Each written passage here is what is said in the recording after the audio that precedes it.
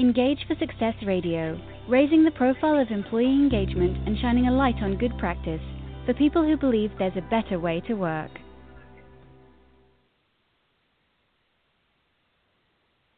Good afternoon and welcome to show 275, Driven to Change.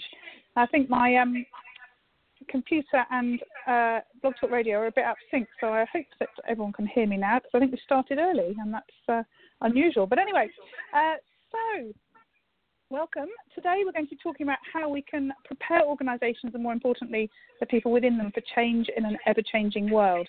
I'm Jo Dodds, your host for today.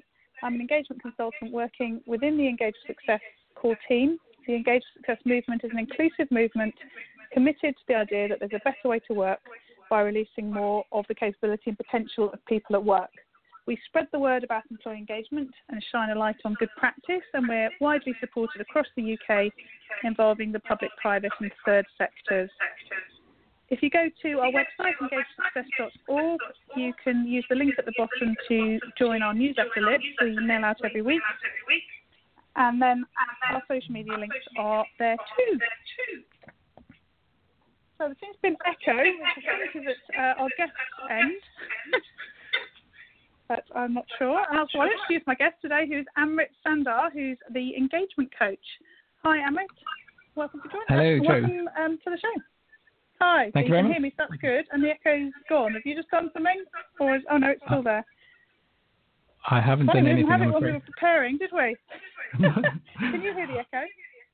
I can't hear it from here, no. So I wonder if it's just me. Okay, well, we'll continue. I hope that other people can't hear it as well. Lovely. So start by telling us a bit about who you are, what you do. Sure. So I work for a company, the Engagement Coach. Set that up about 4 years now. But if I start back, I'll try not to bore you silly, but I actually started my life off as a pharmacist many, many years ago. And spent a good 5-6 years hands-on the front end with patients, GPs working in community practice, and then very quickly went into operations. So area manager, divisional manager, looking after the UK operations for healthcare. And it was whilst I was doing that role, I was already looking for my next challenge, and I was then approached to head up employee engagement for a very large organisation. So for ASDA, 175,000 people.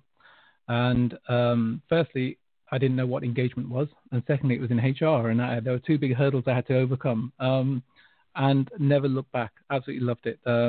Then after that, I went on to work for the best companies, Sunday Times Best Companies to Work For, where my role was going out to boardrooms to help them understand the data, the survey data, but also what they could do with it. And as I said, set the engagement coach up about 4 years ago, and now we've had some great pieces of work where we've worked with some great clients and built some great relationships with a lot of HR directors. So, and here we are.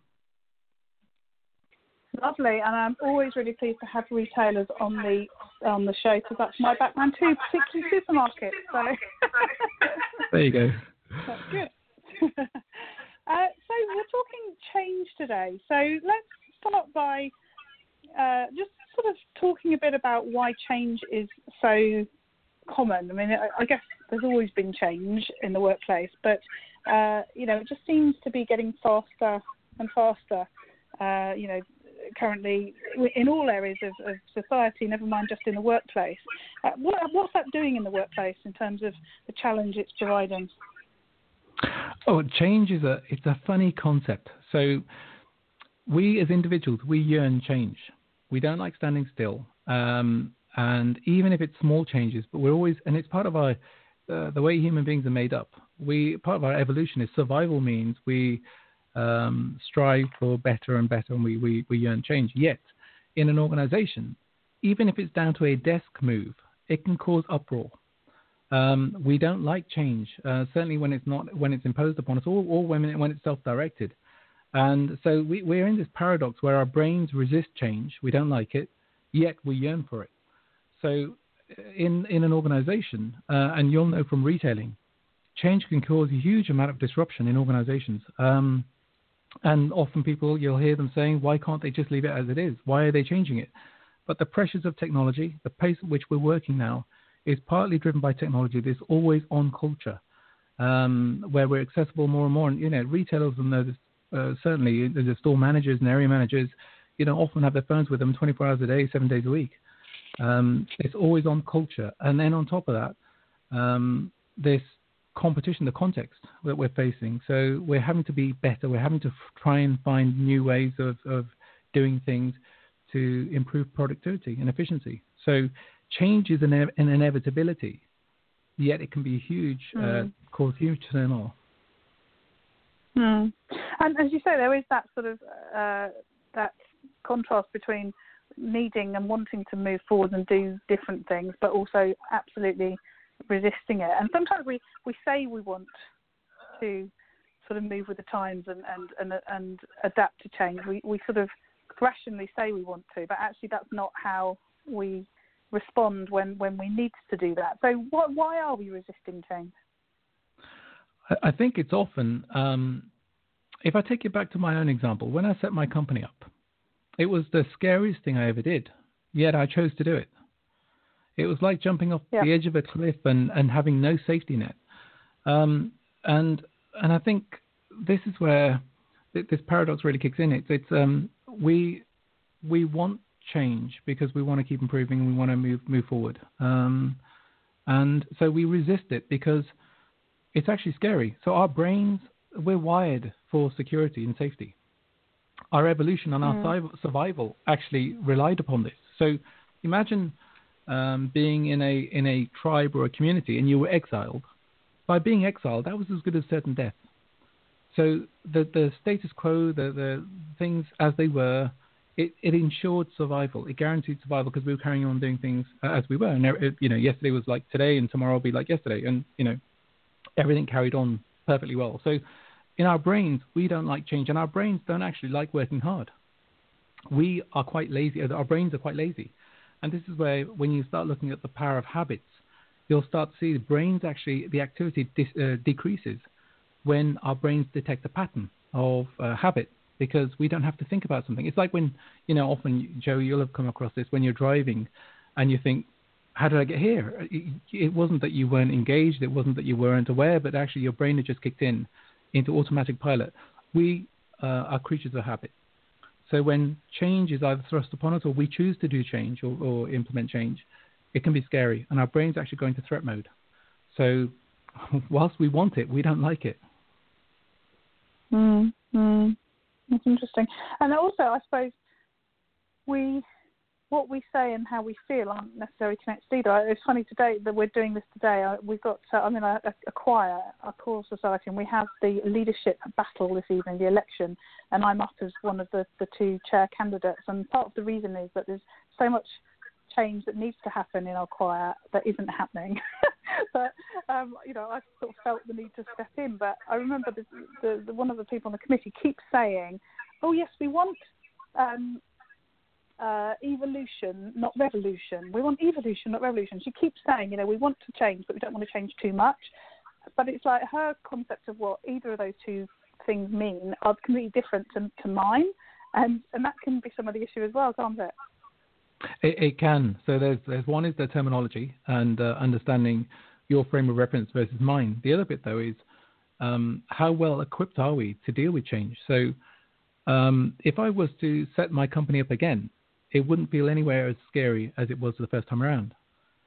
It was the uncertainty that was driving that change. I wasn't equipped. I didn't have a manual or a handbook to deal with it. I was having to. It was like an emerging fog. Every day I was learning something new, and it was in uncharted territory. I hadn't got a clue. I couldn't predict the world around me. So I think but there are things we can do to try and make things easier, and I think that's where when we're going through a change, rather than in an organization, the culture is going to be in a terrible state when everybody's on edge. Everybody's looking at everything around them as danger or perceived danger. Yeah. And so therefore, one of the aspects are the differences of frame of reference and terminology, but the other side is actually how equipped are we to deal with change? If we had somebody walking me, holding my hand through the fog, actually I'd feel slightly better. So there are things we can do to help with change and implement change in a slightly better way. But otherwise, it's a frightening thought, I think. Yeah.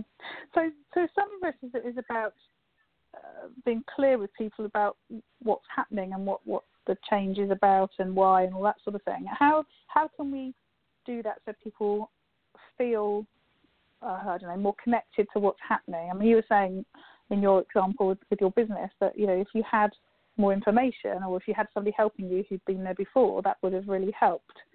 How can we create that sort of certainty for people through those challenging changing times? Well, if you think about it, with change across organizations, we're reliant on our managers and our leaders to both cascade the change and help implement it. And there's some interesting statistics. There was a poll done by Harris Poll in 2016. It was done for a company called Interact, communications company, of around 2,000 adults who went through the survey. 69% of managers reported saying that in their role as a leader, they felt uncomfortable communicating to their employees. So these are people that we're relying on to implement change, to get people's hearts and minds engaged, and yet managers, certainly this poll, suggest that certainly some of them are uncomfortable communicating generally with their employees.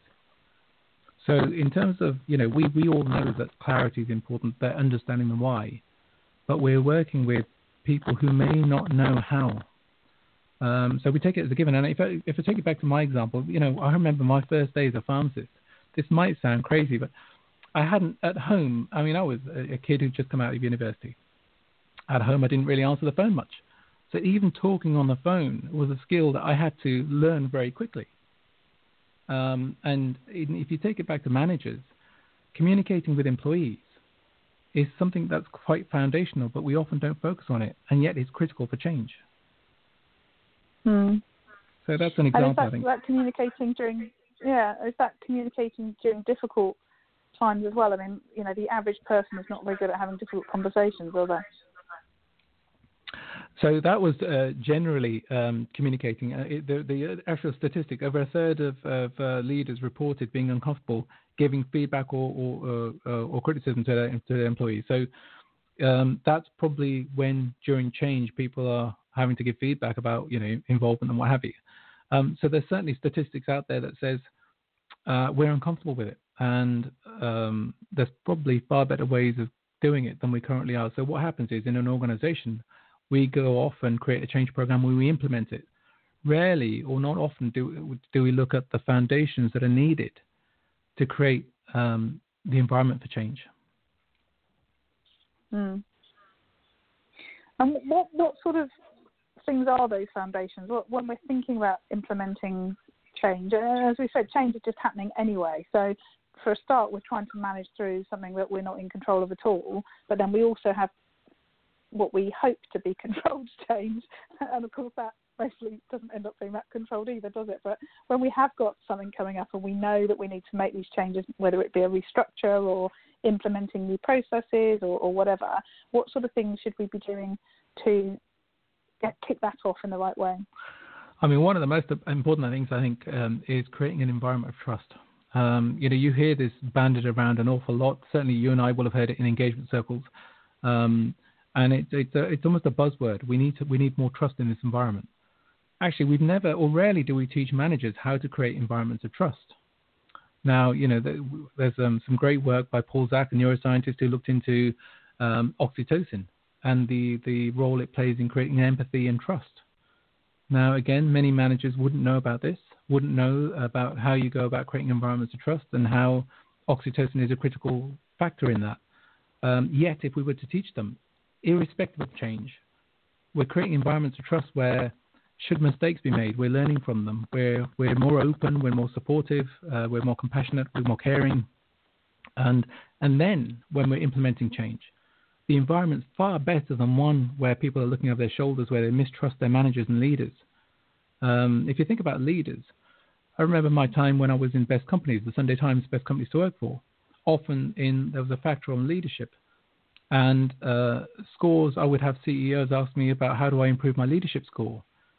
And it's hard for employees to build a relationship with a leader. They hardly see them.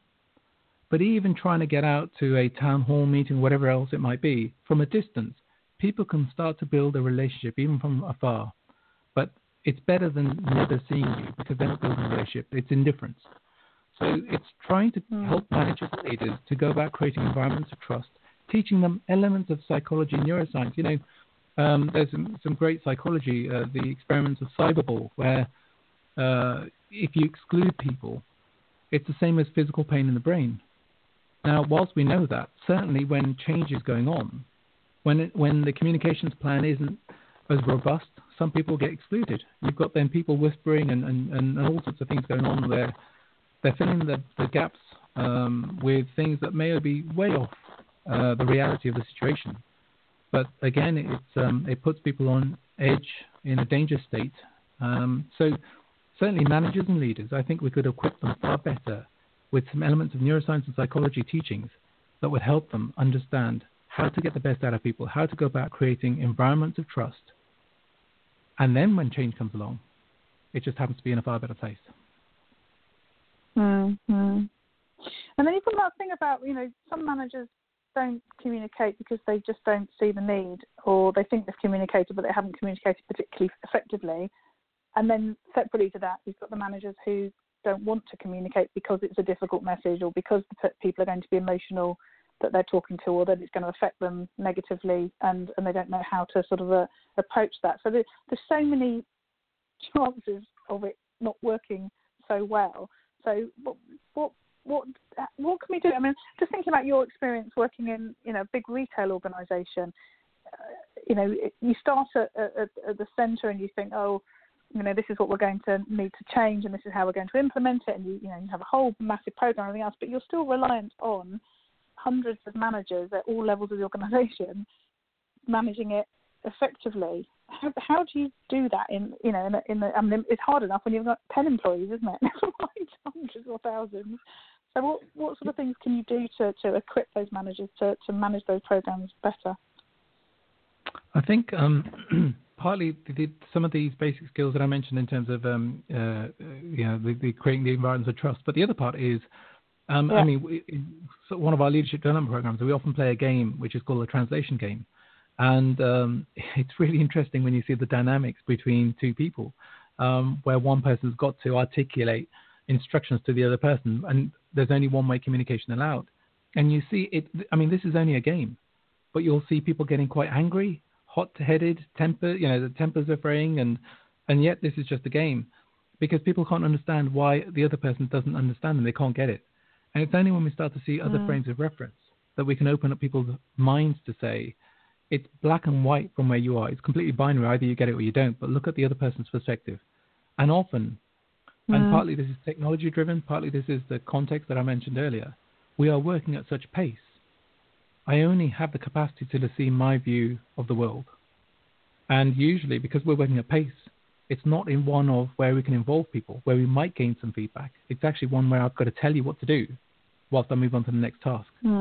And I think partly that's the other solution here is, and this is an essential rule for engagement, but how do you involve people? I remember I was working for one organization where we spent 5 years working on an amazing strategy, a 5-year plan. It was going to be brilliant. It was going to take the industry by storm. And within 6 months, it was in tatters. And I remember going out to the checkout supervisors and talking to them, and they said, I can't believe they didn't see this coming. There were competitors out there who were just ripping the market apart. And they knew that 4 years ago because they were out there on the front end. And it's like, if you take me back to my sort of biology, my pharmacy days, the cell of biology, a typical cell, the more receptors it has on the outside, the more it can respond to its environment. And often when we're doing change, we rely on one or two receptors rather than all the receptors we could have. So if we could help managers and leaders understand the impact of involvement, instead of slowing us down, it'll actually make us go faster because we're heading in the right direction as opposed to potentially the wrong direction. Mm-hmm. And potentially you've got more buy-in to it all along because those people are involved in it. But do you think sometimes we sort of manage a bash, if you like, and sort of managers end up thinking, leaders end up thinking that they've got to know everything, they've got to make all the decisions because they're the ones in authority who are sort of driving the strategy, and regardless of whether they've got a natural tendency or not, or they know they should sort of enable voice within their team, whether they just sort of plough on because they feel that it's their responsibility. Yeah, and just for clarity, I actually hate the whole manager bashing. In my experience and all the work we've done with organizations, I actually see managers holding an umbrella over their teams, protecting them from the onslaught of what's coming down. They're working really, really hard, and leaders too. When you meet the individuals and you go into organizations where the culture isn't conducive, you sit there thinking, how's that happened? Individually, they're all brilliant people. And often it's not because they're bad or they're incapable. It's just because they haven't been given the skills or been taught. So often, if you imagine a finance director is being brought into a role purely for that, or an operations director is being brought into the role to help improve, to drive operations, and then on top of that, they're being driven or they're being asked to drive change programs. Well, firstly, that was never part of their remit, and secondly, how do they do that? And rarely do we equip them with the skills to do it. We just expect them to go off and implement change. And the same then with managers. They've got enough things to do in their day job, and then on top of that, we're asking them to implement change. So these cascades happen, but the support behind them doesn't always go in. So it's not that managers and leaders aren't very good. It's actually we're not supporting them to be the best they could be, and they're brilliant in what they do. It's just we're asking them to do something completely different, which is something they never chose to do, but it's an inevitability of life now. And so it's how can we support them better through leadership development programs? Yeah, and from that sort of organisation integrity point of view, what about that gap between the sort of the really senior leaders, the C-suite or whatever we might be referring to them as, and the rest of the managers? Because I think sometimes that's part of the issue that at the senior level, this is the strategy and this is what we need to implement, and then we sort of offload it to what you might call the middle managers, or certainly the next sort of level of managers. But then there's an inconsistency between what the senior managers are doing and what they're expecting of their other managers, and that I think sometimes is the issue. And the comment you made about the umbrella thing, protecting their people, you often see managers, don't you, that are doing that, protecting them from what's going on, more senior to them, above them, because actually that's not consistent with what they're being told to do within their teams. Yeah, I think this is where some of the senior leaders, it's inevitable that as you grow through the organization and hit the C-suite, you are that much more detached from the reality of what's currently going on. So when ideas and concepts are being thought of and change programs are being implemented, often the cascade begins there. And it's just, here's what we need to do. And, leaders will think they've done a great job in cascading or communicating the reasons why. And there may be no issue in that. What they often miss, though, is getting feedback from their teams to say, what do you think? And at that point, we could probably, relieve them from an awful lot of heartache. But instead, these senior leaders who don't want to come across as incapable go off and try and do the best they can. I remember my time when I was in operations, and I used to have, I had 27 units in one time, and I had almost 130 different sites I used to go to. And I was amazed at how one perceived very clear communication could be made into so many different versions of the truth when you went out to site. Yeah. And it wasn't that they were incapable. It wasn't they were trying to do a bad job, but they didn't understand. I mean, from their perspective, the instructions didn't make sense. So clearly this is what they must mean. Yet if any of that, at the beginning of that process, had we sat down and gone through to say, does this make sense to you guys? We could have solved an awful lot of problems by the senior leaders saying to us, senior managers saying to us, do you know what, that doesn't make any sense because here's the view of the world from where we're sat. So I think there's this involvement is a critical thing, within the communication, this whole feedback mechanism. We all know this. In engagement, we know that it's common sense. It's critical. Yet so often, because of the pace at which we're working, the time constraints, all the stuff we have to do, and this is on top of our day job, it ends up being a cascade. And I think there's some real misses there of how we can really implement change properly. Yeah. So we're just moving into the last 5 minutes of the show. What sort of top tips, sound bites have you got for our listeners about moving forward with this and making their organisations more ready for change and their managers more equipped for it? I think one of them is certainty. How do we improve certainty? So when change is going on, it's all about uncertainty. How can we improve the communication so we can drive more certainty? How can we help people understand why we're doing what we're doing? How can we involve people so we can get a better view of the world? An acknowledgement that we are changing the ways of working. But, there's been various reports and case studies where even bad news was better than no news because people could go off and then plan. Yeah. So people want to be able to go off and plan and create certainty.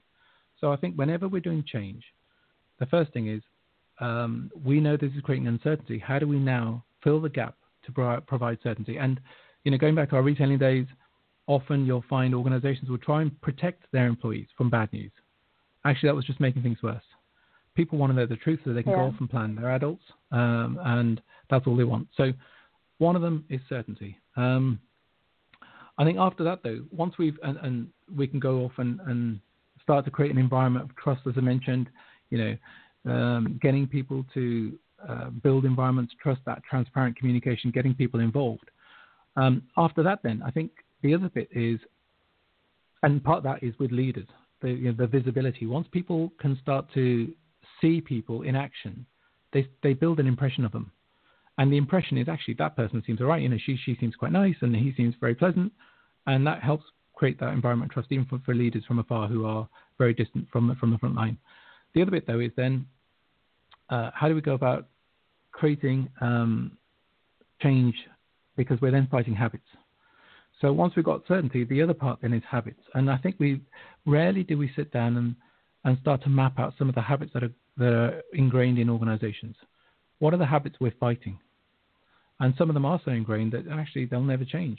How can we start to tweak some of the habits? So rather than changing everything, how can we bolt things on? So it might be, this is a small example, silly example if you like, but, it might be that 11 o'clock in the morning, I love going for a coffee. Well, actually, how can I, and the reason for that is because I just want to have a break from my desk and I quite like to socialize when I go for a coffee before I go back to my desk. Well, could I, at 11 o'clock, have a one-to-one with my team member for 15 minutes whilst I'm having a coffee? I could. So it's trying to nudge changes in rather than making it completely wholesale, disrupting the organization. These ingrained habits, how can we benefit from them and use them? But we need to map them before we start to do that. So certainty and habits, I think, are two areas that if we could do an awful lot with, combined with creating that environment of trust and security where we're learning from mistakes, we're not afraid to challenge, where we're happy to involve people, and we're building strong relationships. Mm-hmm. Yeah, so key.